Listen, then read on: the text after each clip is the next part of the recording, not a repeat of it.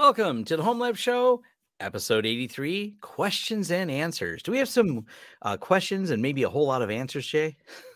Well, we hope to have answers. I think that's always the goal. Whether we actually do, I mean, that's always the struggle, right? Yeah, it's always the struggle. But we're here to do a Q&A episode. We like to do these at least once a month. A few things we want to change. And one of those is getting that information out to you easier. And that is feedback at the Home Lab Show. We were putting the year after it. We decided just to make it feedback at the Home Lab Show, just to make it easy. And we want to make sure we start saying this at the beginning here, because I know some people just want to be able to send an email, not fill out a form. If you don't want to give us your email address, that's fine too. You can use a form. You can use, because this was something that was discussed before with the forums. Yes, anonymous email addresses for now. I don't think we'll get caught up in the spam filters, but just in case they do, it is a risk that may happen. But feedback at thehomelab.show, or head over to thehomelab.show, and we have a contact form where you can dump some data in there. And we like hearing from you, and we love the viewer suggested content, topics to cover, or just questions that we can help you with and get your home lab started. But we have to pay the bills here for our home lab in the Home Lab Show. And that is done with Linode. They are a sponsor for the day. They've been a sponsor of the Home Lab Show since the beginning. It is a great place to host your home lab projects that maybe belong in Linode's lab.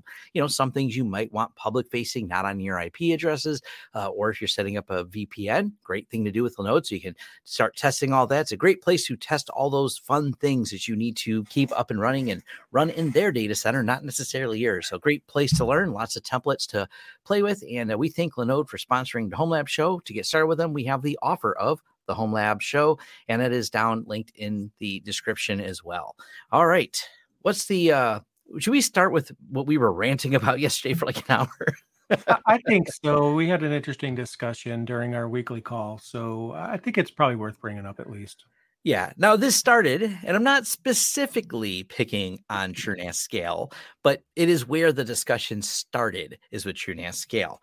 Now, what it comes down to is using things that are built well with like Kubernetes and Docker and all these fancy deployment tools that can get you up and running fast. The problem that people run into, and one of my other YouTube friends, he had actually, and he made an updated video to correct it, but he had made a mistake. I remember a few years back talking about using Docker containers for doing Unify. And he took down the video and made an updated one because he had forgot to mention about the storage volumes.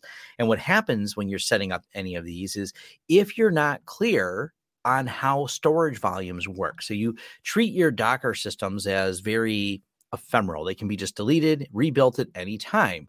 The problem is, can they be? That's something you should test. You should test that thoroughly to make sure before you put any data in there that you have the ability to back it up. It's a process that a lot of people, they struggle when they're learning, and I get it. It's a lot of knowledge to gather. And they're like, hey, I did a Docker pull and I Docker this and Docker that, and a whole lot of commands later, it's suddenly up and running. Awesome. Let me start using this. And one of the different tools I was testing, and we'll talk about that in a minute, is Joplin Notes. And I was like, hey, great. The folks at TrueCharts have a Docker image for this. This looks like it's going to be really easy to install. And it was. And it even had a spot where it said, store your data here. So I did. The puzzle I have, and this is because it goes back to the testing, I synced it with my notes, but then I realized when I started looking at the data folders, there's no data in them. So if you rebuild the Docker container, all the data is not going where it's supposed to. So it rebuilds all your data with it, which is not the ideal situation. My bigger thing is people should spend more time testing. And I've run into this, unfortunately, where people contact us, where they set up an app, they set up a jail in the older style TrueNAS Core, or it's a, TrueNAS Scale, and they've set up, I've ranted on one of my reviews of TrueNAS Scale on Nextcloud, where it does properly put the data in the storage volumes, but it does not have a easy restore method. And so what people do is when they try to reinstall it, it wants to generate new passwords for databases and things like that. And if you didn't take the time to dig into how those passwords are saved, you have a database with a password that's different than the one you're reinstalling. And the restore process then becomes substantially more complicated. And that's where people get really agitated. It can be very disheartening to spend a lot of time building something, getting it to work, but then find out from a minor mishap or just an update, you lost all of your data. So we always encourage people to really spend the time making sure that once you get something up and running, and you should be taking notes along the way of how you got to the point of it up and running, then try to rebuild it again, then put some demo data in there and rebuild it again. Now you have a process. Was your demo data there after the rebuild? That is something you should do before production. I know it goes without saying that you should do this, but you'd be shocked at the number of people that go as far as in production, because that's sometimes the people who are contacting us. It's not from a random person, a home user that has lost some data. We've had businesses contact us from internal IT teams that just deployed something and now it's not working because they can't. Well, it is working. It just has no data in it. So granted, I do consulting, so I'm talking against myself here, but I much rather help people with an innovative project and getting something set up than try to recover data. Those are always way more tedious and way more expensive than a properly set up system ahead. So this goes against my business model in some ways, but right. I really want people just to have things set up right. I'd rather always work on innovation, not recovery. That's my opinion on that. So question, will I answer? Yes, we are taking Q&A from the live feed comments as well. So so kind of in line with that, there is something that I think should be obvious, but never is when it comes to restoring data, because, we're on the subject. So this is just a tip, but I feel like a certain percentage will be like, of course, that's what I'm going to do. Why would I do anything else?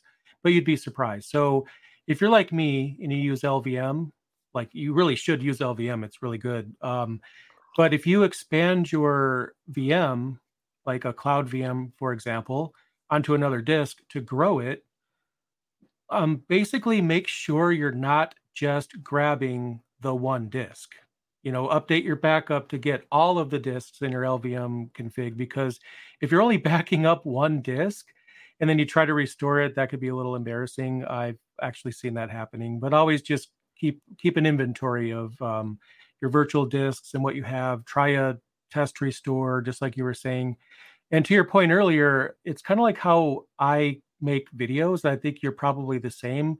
I come up with some commands to arrive at a state, but before I record it, I destroy everything, rebuild it, destroy, rebuild it, try to take away a few commands, try to find out if there's any commands that just aren't necessary. You could eliminate some steps and get it down to like a distilled process, just like you were saying. And that could really help. It's just strange to me how so many people just get set up and running with something they trusted immediately, and then they just keep using it. Kind of like how some people will complain that Wi-Fi doesn't work in Ubuntu. And then I'm thinking, you didn't even try it in live mode. You would have known that ahead of time. You replaced your entire operating system and now you have no network. But it is what it is. Yep. We have to train people. And I think too, Jay, we touched on this on one of our episodes, kind of that automation mindset. One of the things that Jay does is, I think I'm going to guess at how Jay does this, because I know Jay well enough, and that I think this is the right answer. Jay doesn't ever install anything directly on his system. He updates his Ansible script and makes sure it installs it. So if Jay says, hey, I would like this utility added to my system, this extra package, he goes and not apt-get install it to his system. He updates his Ansible script. That way he knows it's updating and installing on his system. And if you are doing it from that methodology, like you're always starting from a build script, that makes it extremely repeatable. And it's when I built some, I got to probably do an updated video on MinIO, which is an S3 system. And one of the things that I did was I built an install script, and I kept re-rolling the system back, run the install script. Well, I didn't have the outcome I expected. Roll the system back, like Jay said, learn LVM. I was using a VM, so it was a snapshot that I just hit rollback snapshot and rerun the script. Oh, it's broke here. All right, fix the script. But now I have that deploy script, and because it had to be deployed on several different servers to create a similar setup at all these different sites, one script deployed to all the sites once, and that same script can be run again to easily push a new password, for example, to set because you have to, when you're building MinIO and storage buckets, you want the same password set to the storage targets for these systems. So you do that actually all through the command line, and scripts are really handy for that. So as long as you start thinking from that mentality of it, matter of fact, I'm going to work on writing an installer, because we had a discussion about Graylog, and there's some Graylog 5 is out. I have not upgraded to it because you can't just hit upgrade from 4 to 5. There's some trickiness to it. So I'm going to do a new install video for 5 because they have some very different changes. But I want to build that as a script that I'll give away on like my GitHub so people can follow the process from Graylog. I'm copying it just like I did my Unify video. I'm copying it from the official documents, but I'll add any notes in there to make it clear about how to get that done. Yep, and you are right, by the way. That's how I roll out apps. Basically, every application I install, even on laptops and desktops, is always a Git push every single time. But there's one more layer because I'll push to a staging repository where it's tested. And then if I get a message back that it applied successfully, then I graduate it to the production repository. And then, all my systems have it. But yeah, you were pretty spot on, though. Yeah. I see a question. It's a pretty good one in here. We haven't talked about it much. Wendell did a good rant on this. Wendell from Level 1 Techs. I can't remember the name of the video. I think it's actually titled about Windows storage performance. And it's Mr. Pixel here says, is there a good alternative to Windows storage spaces for RAIDing, pooling, NVMe disks, and bifurcation cards and a server? I would never recommend, unless you're absolutely locked in and have to use it, using Windows storage spaces. I say Wendell ranted about it because he talked about how disappointed he was in the performance of it, just not being there. One of the ways in the enterprise world that you can get a large volume of storage inside of Windows is using, and I'll throw TrueNAS out there because it's a popular solution. You build your TrueNAS server to high speed spec. You can either A, have people directly connecting to it as a NAS, or B, because you want to use all the features of a Windows file system, you can present the TrueNAS iSCSI as a storage option for a Windows system. And then you get to use all your normal Windows tools that you're used to for managing, and it shows up as a drive. So you can mount an iSCSI as a block device in Windows and present it as a drive. So I think that would probably be a good alternative to storage spaces. I need to there's a lot more of your use case I probably have to know to give a more complete answer, but that's a path you can look down and see if it matches the features you're looking for. Yep, absolutely. Yeah. So I haven't looked at storage spaces in a long time. I don't think I haven't either. I haven't used Azure much. I mean, I used to use it for work, so I did kind of know it, but it just kind of like disappeared after I left, I think. So yeah, that's that. So let's see. There was a question I thought of answering. Let's see here. I'll quickly answer this one real quick. Okay. I see someone asking about Open App ID and Snort. It's just not great. It's going to miss some things. You're finding some applications aren't identified. This is the challenge with identifying applications, even with firewalls with deep packet inspection. They don't always get it right. It is hard to identify traffic because the more traffic that's encrypted, the more blind the firewall becomes to said traffic. So this is always a cat and mouse game. I've got an entire video dedicated to content filtering and the challenges within it. That's a good video where I break down why it's so hard to do that on a firewall. So hopefully that makes sense. It's a complicated, it's an entire long video on that topic of trying to identify things based on the just the traffic passing through the firewall. So I'm going to answer this question. So basically someone is asking how would they clone, one-to-one clone from a VPS basically to a local server. In this, you could probably ask the same question in the opposite direction. It'd be the same. So on Linode's documentation, and this will probably work in other cloud providers too. I just can't confirm or deny that. But I do this a lot on Linode, actually. I probably do this every month. So there's an article on Linode's documentation that goes over a DD over SSH, process for backing up a disk. And this is something that you could use to even send something up to Linode. Let's just say you had a custom Debian VM that you have set up the way you want it. You can literally just DD that over to Linode. I haven't tested that, but that's more of a theoretical thing. I have done Linode to local and then local up to Linode, and it works just fine. So the process is basically rebooting your instance in recovery mode, which in the case of Linode is just a Phoenix ISO.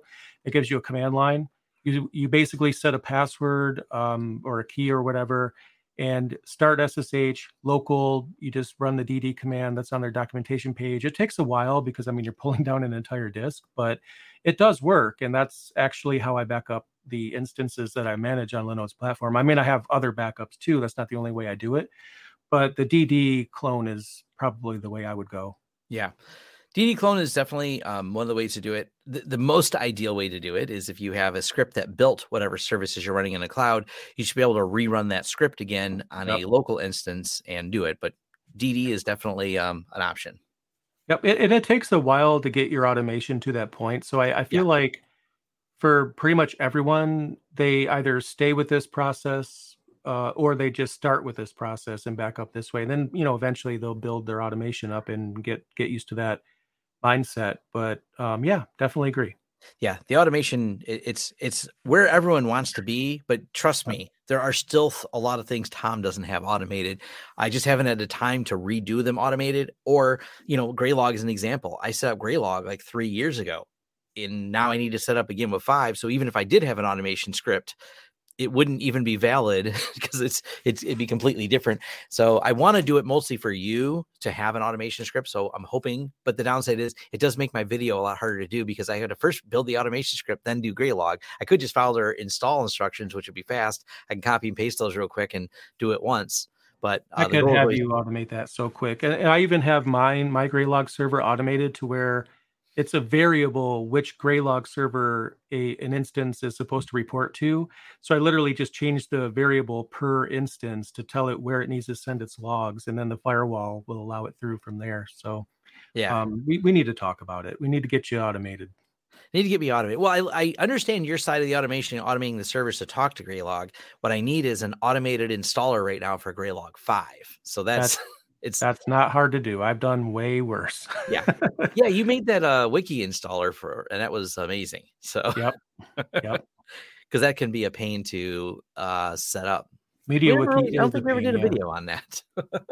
that would be something too. Mm-hmm. All right.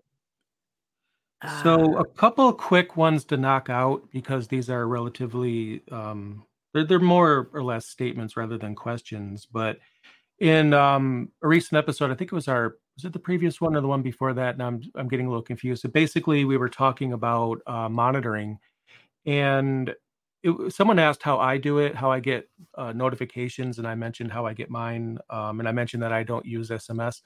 So there's nothing wrong with using SMS. And someone pointed out, Hacks with Axe pointed out many cell providers have emailed SMS gateways. You can send in SMS messages via an email address for free. And then someone else, someone named Scott Wilson mentioned Twilio for notification options. It's easy to integrate, pay as you need, which is all true. All of that is absolutely true.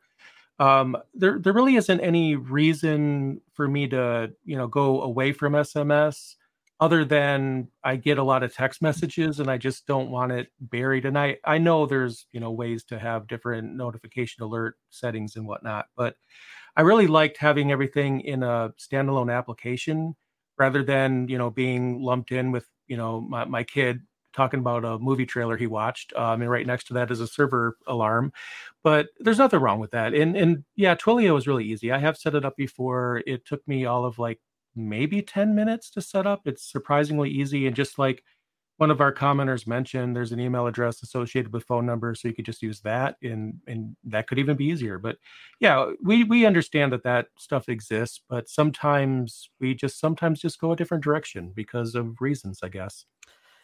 Yeah. And the mail server, I've seen someone ask about that for getting your notifications.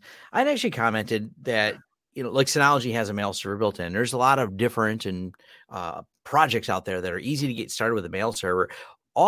Me and Jay will talk about this all the time, and we say the same thing. It's easy receiving mail. It's easy setting up some of the mail servers. There's a lot of automated script. It's hard getting off of spam lists. The only real solution to the problem, it's kind of a workaround, but I guess this is about points of view. You pretty much have to pay for a legitimate relay service, such as I think Mailgun is one of them. There's MailHop.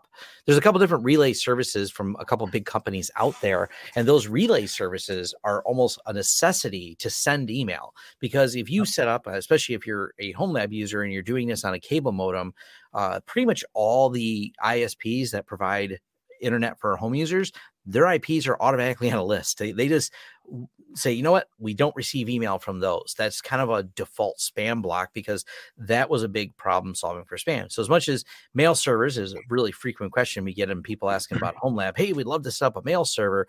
It's, you pretty much, I guess maybe it's worth doing as long as you accept that you're going to have to buy relay service access in order to get emails to leave your system properly, because you're not going to be able to email most people. You're going to end up on almost everybody's spam list just because of the IP block you belong to. Right. I would even go a bit further with the mindset to kind of phrase this with a series of 3 questions. Like, should it be in your home lab, right? How do you decide that? So I've come up with 3 questions. So the first question is it fun? The second question is it educational? And the third question is it maintainable? So the first thing being, is it fun? Because if you're just doing it for learning for work, and that's the only thing that you do it for, and you don't actually have fun with it, it's just something you're required to know for work.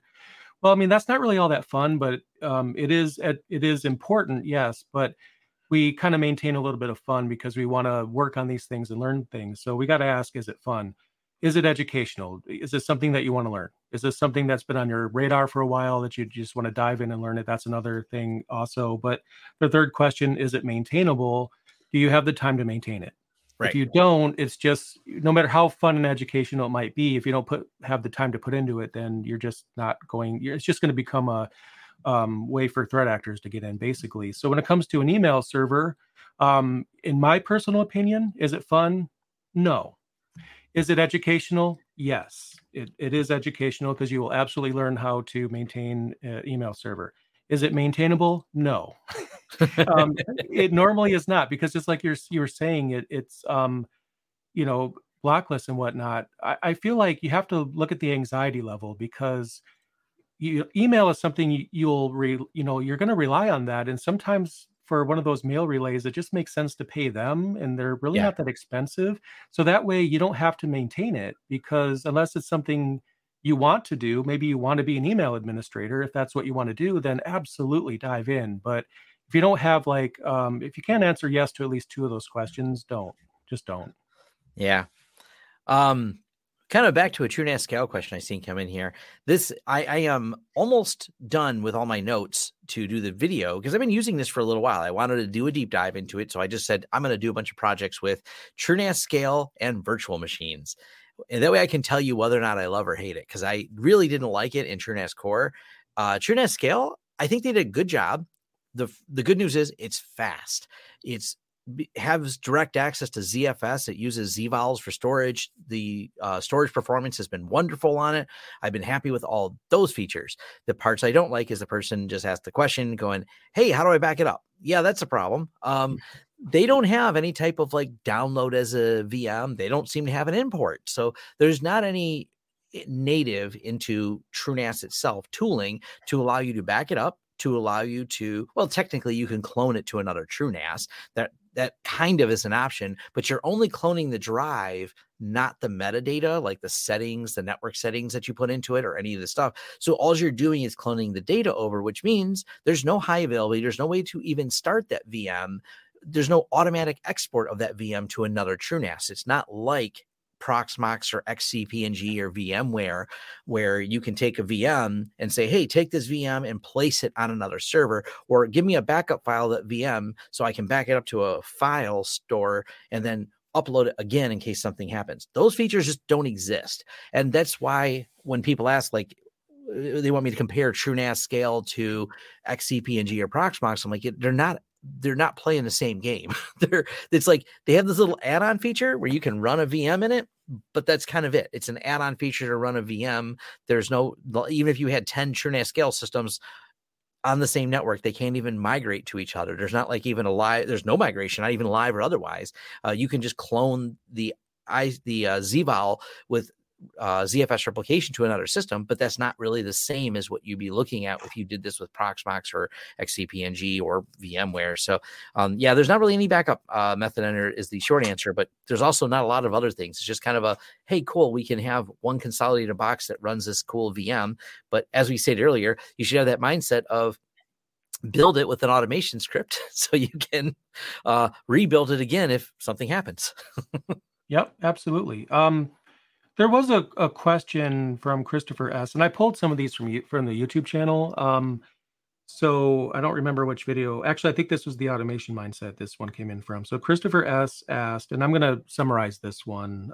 Basically, he's talking about having a base image in lieu of Ansible. There's a few things I wanted to comment on. So, for example, he mentioned he doesn't want to spin up anything using Ansible. So the first thing is, while you can use Ansible to spin things up, that's not really what Ansible is for. So basically, you could use Terraform, Packer to create images and things like that, or you could use none of that. But the meat of the question here is, for this individual, a base image he feels is going to work better, maintaining a base image and just restoring that. There's nothing wrong with that necessarily, but I used to do the same thing. So there are some weaknesses when it comes to base images versus using Ansible for configuration. So with a base image, what I ran into was it just became a pain to maintain. So let's just say, for example, you're using a specific application and you want this application on every single thing. And you put that in your base image. And then later on, you stop using that application because you found a better one, right? So now you have to go into the base image and remove that, the app that you're replacing. Otherwise, every single server you spin up from that, from that will actually have that application in there baked in. Then every single instance you'll have to uninstall. So rather than do that, you go into the base image and remove it from there. So none of your machines that you roll out will have it. But you'll find yourself continually doing that because later on, you have a bunch of updates to install. So now you got to update the base image for that. And then it just becomes like a weekly thing at some point because you're constantly making changes. But if you don't make that many changes, sure, it's great. But when it comes to Ansible or something like it, it could even be a bash script. It doesn't really matter. Then you could just remove it from the script and just set it up to run after.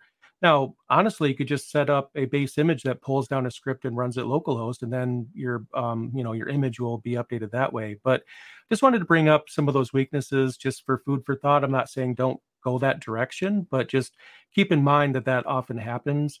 Personally, I got away from base images for that reason. And I really like having a script run when an instance comes online, and then that makes the rest of the config happen.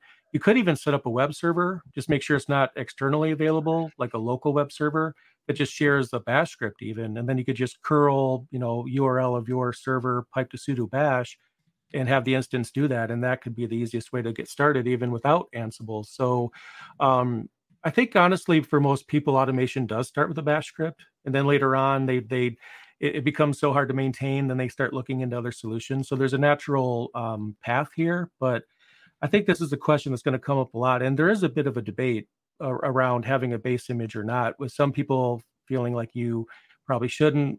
The other people, say you should. It really doesn't matter. Just matters what is the best fit for you. Yeah, the maintaining a base image becomes kind of the tricky problem. Right. For me, I leave, and this is what I'm doing specifically in my TrueNAS scale system. I leave an Ubuntu running all the time with automatic updates installed. So it's just always up to date if I need it for something. It's just sitting here doing nothing most of the time. But hey, my NAS isn't doing anything unless I'm recording a video anyways. So it's just kind of running in the background doing that.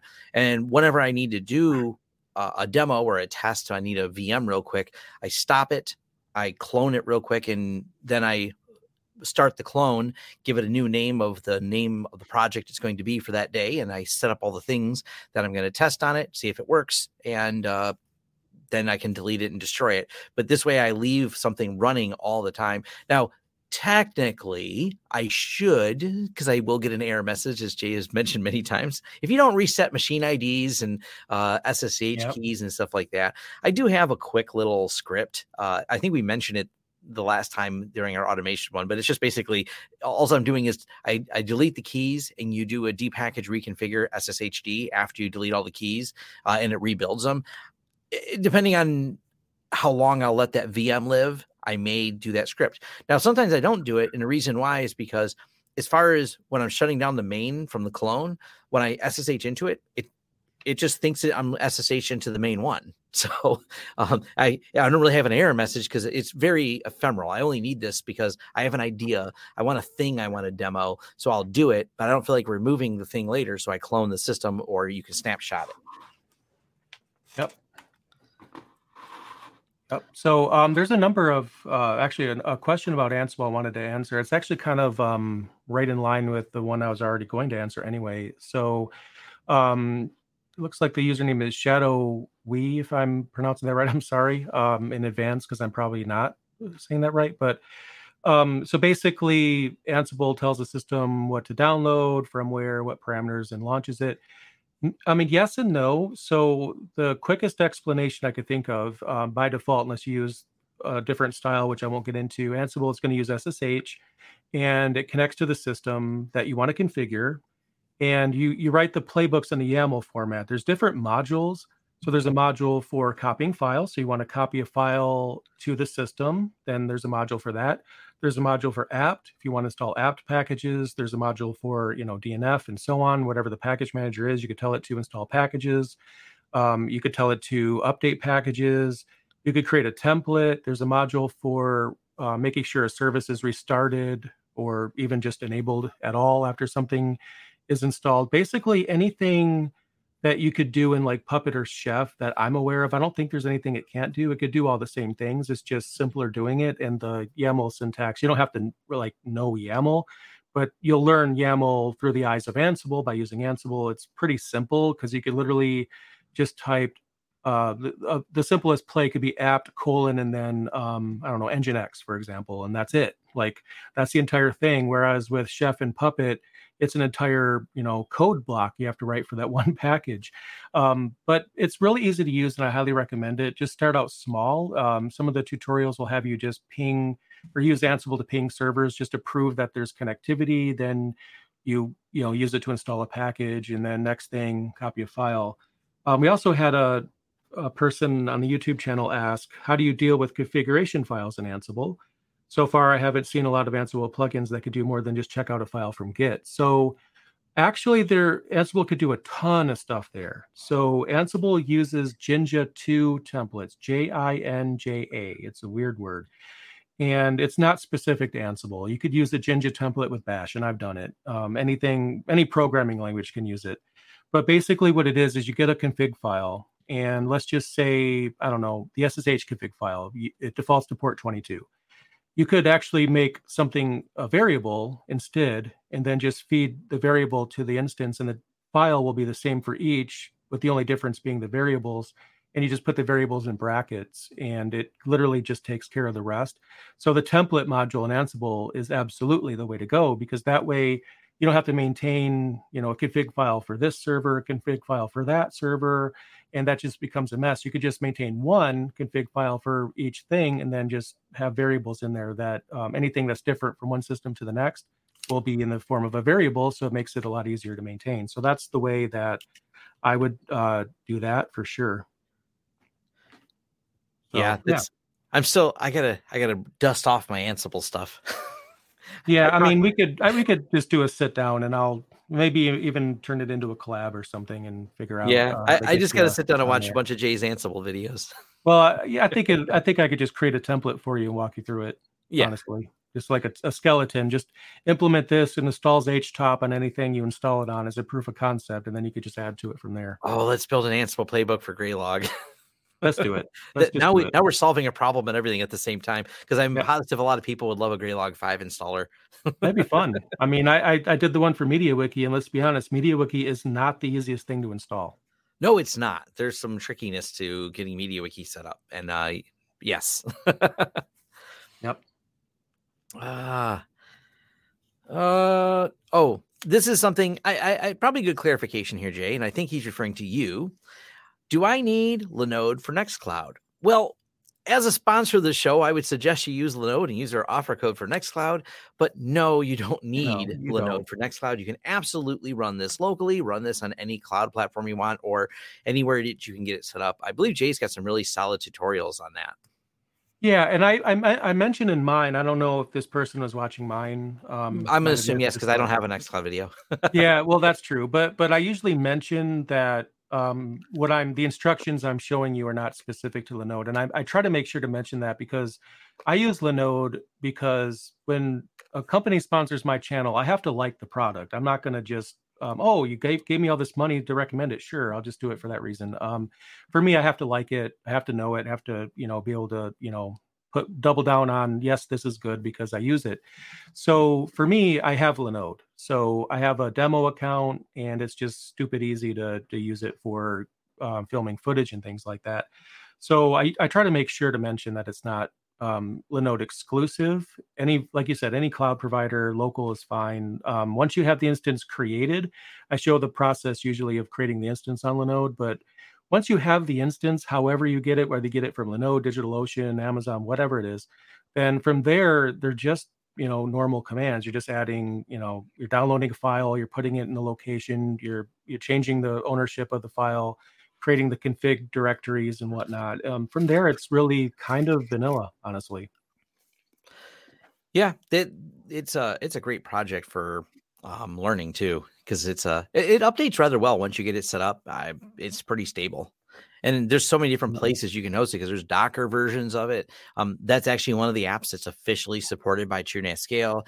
I believe there's a lot of write-ups on how to get it loaded on your Synology. So yeah, it's a fun project to start with. I think when you start with a goal because that helps you learn things. You kind of it's not just playing. I mean, don't get me wrong, playing's fun, but when you start with, I'm determined to get Nextcloud set up, what do I need to know? I probably should learn some Linux command lines. All right, I got to learn, I learned how to load Linux first. All right, cool. You got to start finding all the building blocks that let you get to the top of that goal.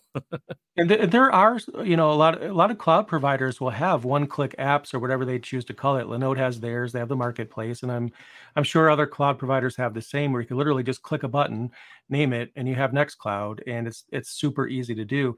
Some people ask me in my videos, like, why don't you just use the marketplace or insert name of App Store here? And I'm thinking, well, I could do that.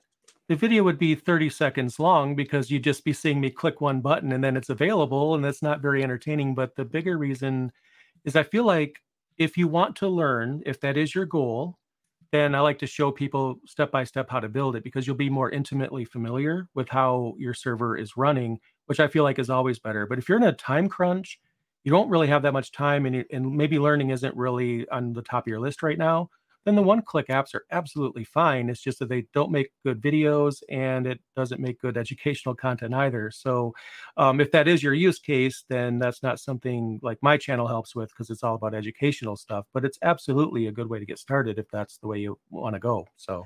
Yeah, it also leads you a little bit back to the beginning of this episode where we mentioned understanding how something got there. I think is really important. Yep. As if you're an IT professional maintaining this, even if you're in your home lab, it's part of the learning experience. But you want to make sure that it sets up when I use it from their app store, which is great. But can you back up your data? Because obviously, just hitting a new instance, if your instance breaks, if you had no idea how the instance was built, you're going to have a harder time troubleshooting why it broke, and you may even have more trouble getting the data out of it to set up a new instance. So it's just a few things to consider. And just to, rather than me type all this out, the question comes up a lot about Proxmox versus XCP-ng. There's like 2 or maybe 3 videos I've done on it, at least 2, because I did a main one and then kind of a follow-up one talking about all the different hypervisors and some thoughts from Oliver Lambert, which he is the head of the XCP-ng project. I favor XCP-ng because we do so much enterprise consulting with it. We have companies that have data centers with this, like many, many hosts, many, one of them, we helped them migrate over 2,000 virtual machines off of VMware. I've always liked it from the scalability perspective. That's why I choose XCP-ng, and I don't really have the time to mess with Proxmox. Jay likes Proxmox, and Proxmox is solid. It's reliable. It offers support for LXC containers, and I think it's a great platform. It's secure and stable. You would say it's stable, right, Jay? Absolutely. Yep. Yeah. So there's no reason not to use Proxmox if you're on the fence of which one to use. Comes down to preference. I know when it comes to scalability and interoperability for the backups and everything else, and some of the really slick features, XCP-ng is really enterprise grade. So it's one of those things of, if you want that high-end scalability, and you can absolutely use it in a home lab because it's all free still. Both of these are open source and free. You don't have to buy a license for these. So they're still both very accessible, but it still comes on the choice. They're both good choices in the market, whichever one you want to build out on. I feel it's funny a little bit, or a little amusing, because everyone kind of thinks it's like Team Proxmox and Team XCP-ng, and I'm just sitting here like, I like both. The only reason why I haven't done XCP-ng content, or the only reason why I don't use it, is because I just landed on Proxmox because at the time where I was starting out with Proxmox or whatever, or actually picking a solution, I had a server that didn't have a lot of RAM. And I think the tiebreaker for me was the fact that, there's containers built into Proxmox, and I needed to use containers to make good use of my memory because I needed it to go, I needed it to spread kind of thin here. And that was just a tiebreaker. But I maintained Citrix VMs for like 3 years straight and became very familiar with it. So technically, I kind of went outside of my comfort zone. But a lot of people will assume because you make XCP-ng videos, I make Proxmox videos, that we're on different teams. But honestly, like, I love them both. I'd go as far as to say Proxmox is really good if it's business. Proxmox is good for small business. XCP-ng is bigger for like the multi-location, big corporation type thing. XCP-ng is going to absolutely flourish better there. But Proxmox is also good. Who knows? I might even make XCP-ng content. It's just I have a lot of content to make. and sometimes that's a challenge. Me and Jay both are pretty diverse. There's a lot of overlap in what we know, but there's also some gaps, and it's kind of sometimes a divide and conquer thing. It's not that I wouldn't like to cover Proxmox. It comes down to time. I am so behind on how many things I'd like to review that I don't have time to do it. And Jay's kind of got the same thing. He's busy cranking out some of these other videos. It's like, what do I stop and learn another hypervisor, or do I continue and update my Bash series, or update my Python series, or update my Ansible series? Jay creates a ton of content. So it's something has to give, because there's only so many hours in a day for us to produce the content. So that can, it is kind of a balance. We want to get the most accurate and up-to-date information, but it can be hard for us to sometimes review exactly the same product. It's like Jay doesn't take the time to learn as much pfSense because he doesn't use it as day in, day out. So I usually have more pfSense content. It's not that I'm against Jay or anybody else doing pfSense content. It's just a divide and conquer type thing of, let's see how much content we can get out there and talk about it. Jay hasn't time. I don't think you've set up WireGuard yet, have you? No, it's on my list, but then and this is the part that some people may not know. I always have a massive editing queue because recording's the easy part, editing is the long part. So I can sit in front of a camera and talk. That's not hard, but at least not for me. But then when it comes to editing, like I have 300 gigs of footage right now, I'm just chewing through. And I just finished, I think, the last video I recorded back in September, along with some new ones. And at the same time, I'm creating a video about the new Launch Heavy keyboard, which I think I'm going to put out tomorrow. So I'm doing new content in addition to going back and editing old things. So it's quite a big operation for just one person. Yeah. Actually. And the challenge with an editor is you need someone who can, like, I edited out one single word because it would have changed the technical accuracy of my encryption video I did yesterday. Yeah. I didn't know I added the word. The word was inaccurate. I had to trim one word out. It's a quick one word trim, but it does make a difference for technical accuracy. An editor would not have caught that unless they're familiar with ZFS encryption.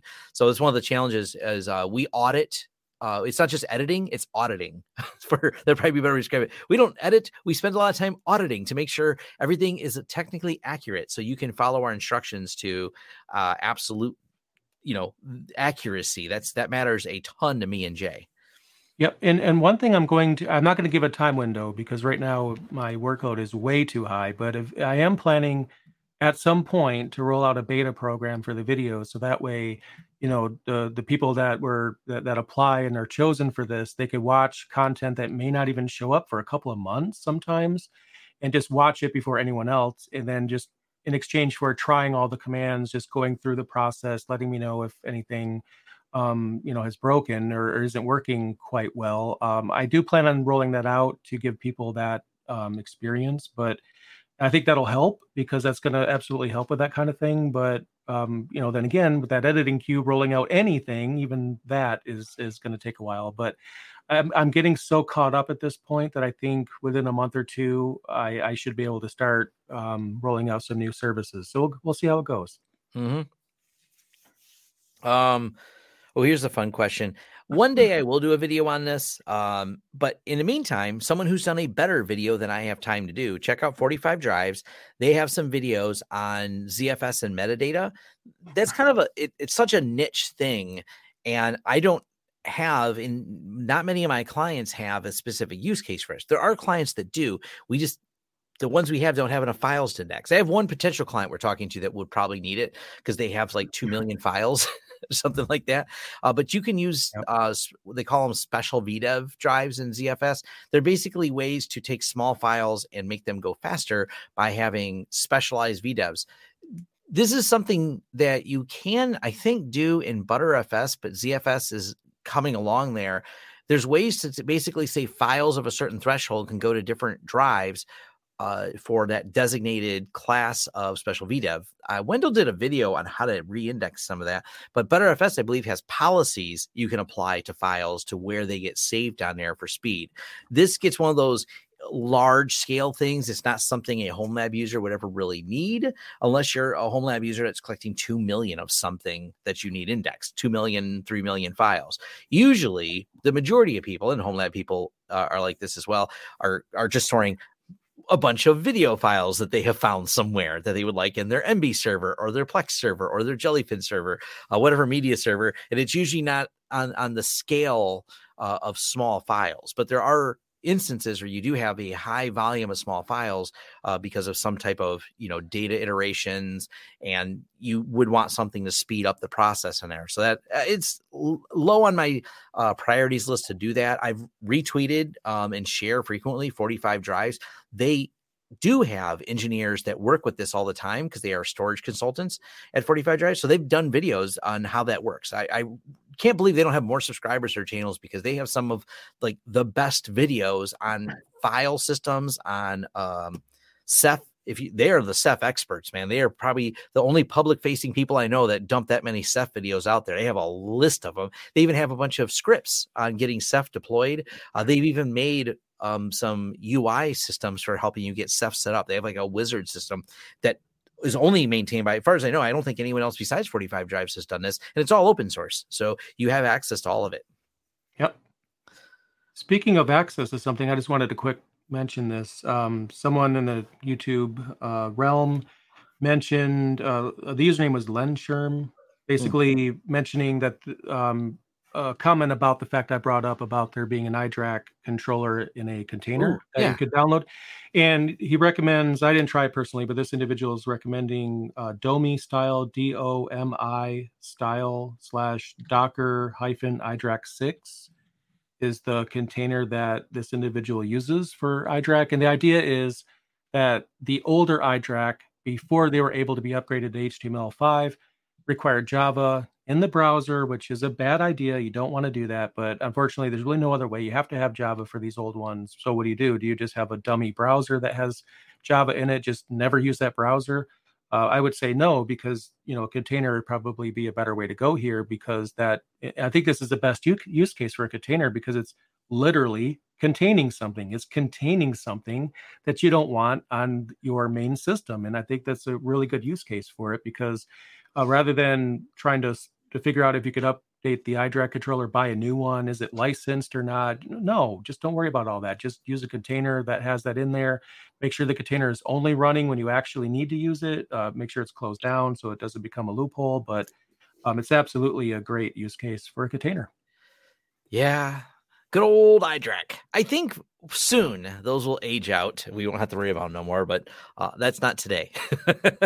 Things take so long to age out because, some Linux distributions still maintain 32-bit for some reason, and we've had 64-bit support since the Pentium 4. So, here we are. We'll probably still have this for probably another 5 to 10 years coming up at conversation, unfortunately. Here's a weird one, and I don't think there's an answer for this.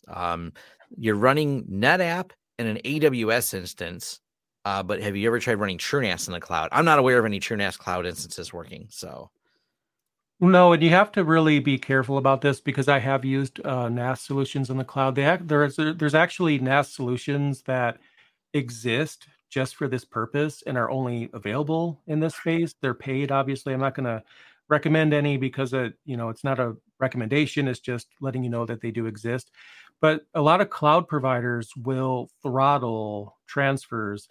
And I remember when I was working with AWS more often, the issue was that if you had a file server in AWS, it's going to throttle. Even if you use their equivalent, they have equivalent of a NAS solution. If you use it, you're still throttled. And at the time, you couldn't even pay AWS more to not get throttled because normally you could just pay a higher tier and not have to worry about that. But at the company I was working for, we were literally running into issues where we'd have a lift and shift, moving a client from on premises to the cloud. We need to transfer all of their data. And we've had clients that literally took a month and there's nothing we could do because there's nothing we could do with AWS that would get that to be approved to get rid of the throttle.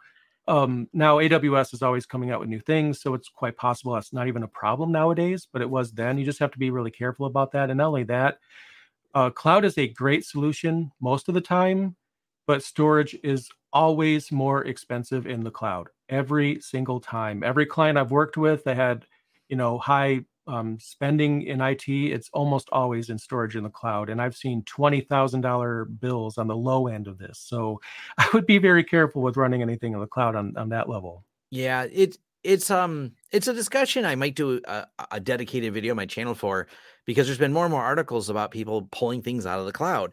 And it's weird to me that people always try to tell me, and I know where you work basically on what your answer is to this. When people insist that the cloud is where everything's going, I'm like, oh, you service small business clients. And Yeah. when you talk to people in enterprise, it's a big mixed bag of watching people go, wow, the cloud wasn't for us and we need to pull back. And we've helped people. We just help people build, they spend $500,000 building. That's just all the server hardware they bought, pulling it out of the cloud to put in their new location. That's common in the enterprise market. That's the quote we were working before the Home Lab show. Why I was actually late. It was reviewing another large quote for another in-house data center build, because, it's mini data center, small private cloud, call it what you want. They got a $200,000 budget to buy some servers. They already have a nice building, and they evaluated the cloud options and said, well, this actually is going to be a big capital expenditure now, but the cloud bill, like Jay said, we're spending $20,000 a month. So the ROI, the system's last 5 years, the ROI is less than a year. A year in, they're like, oh, cool, we got that 200,000 back. I mean, you could, for that 20,000, you could probably buy several really good NAS units. But I think what it all comes down to is, in my personal opinion, and this is just coming from someone who's been in the industry like 2 decades.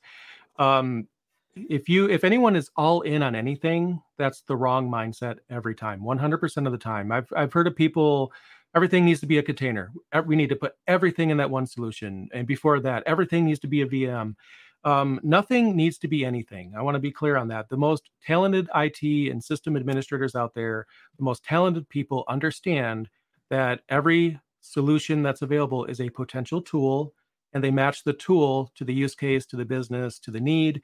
And maybe it will be a container as the best use case. Maybe they have an old iDRAC controller or something, or maybe VMs are better. Maybe physical is better. I mean, it always depends. And sometimes it's often a mix of that, because I really don't feel like we will ever reach a situation where anything fits 100% of any use case ever. It's just not the way it works.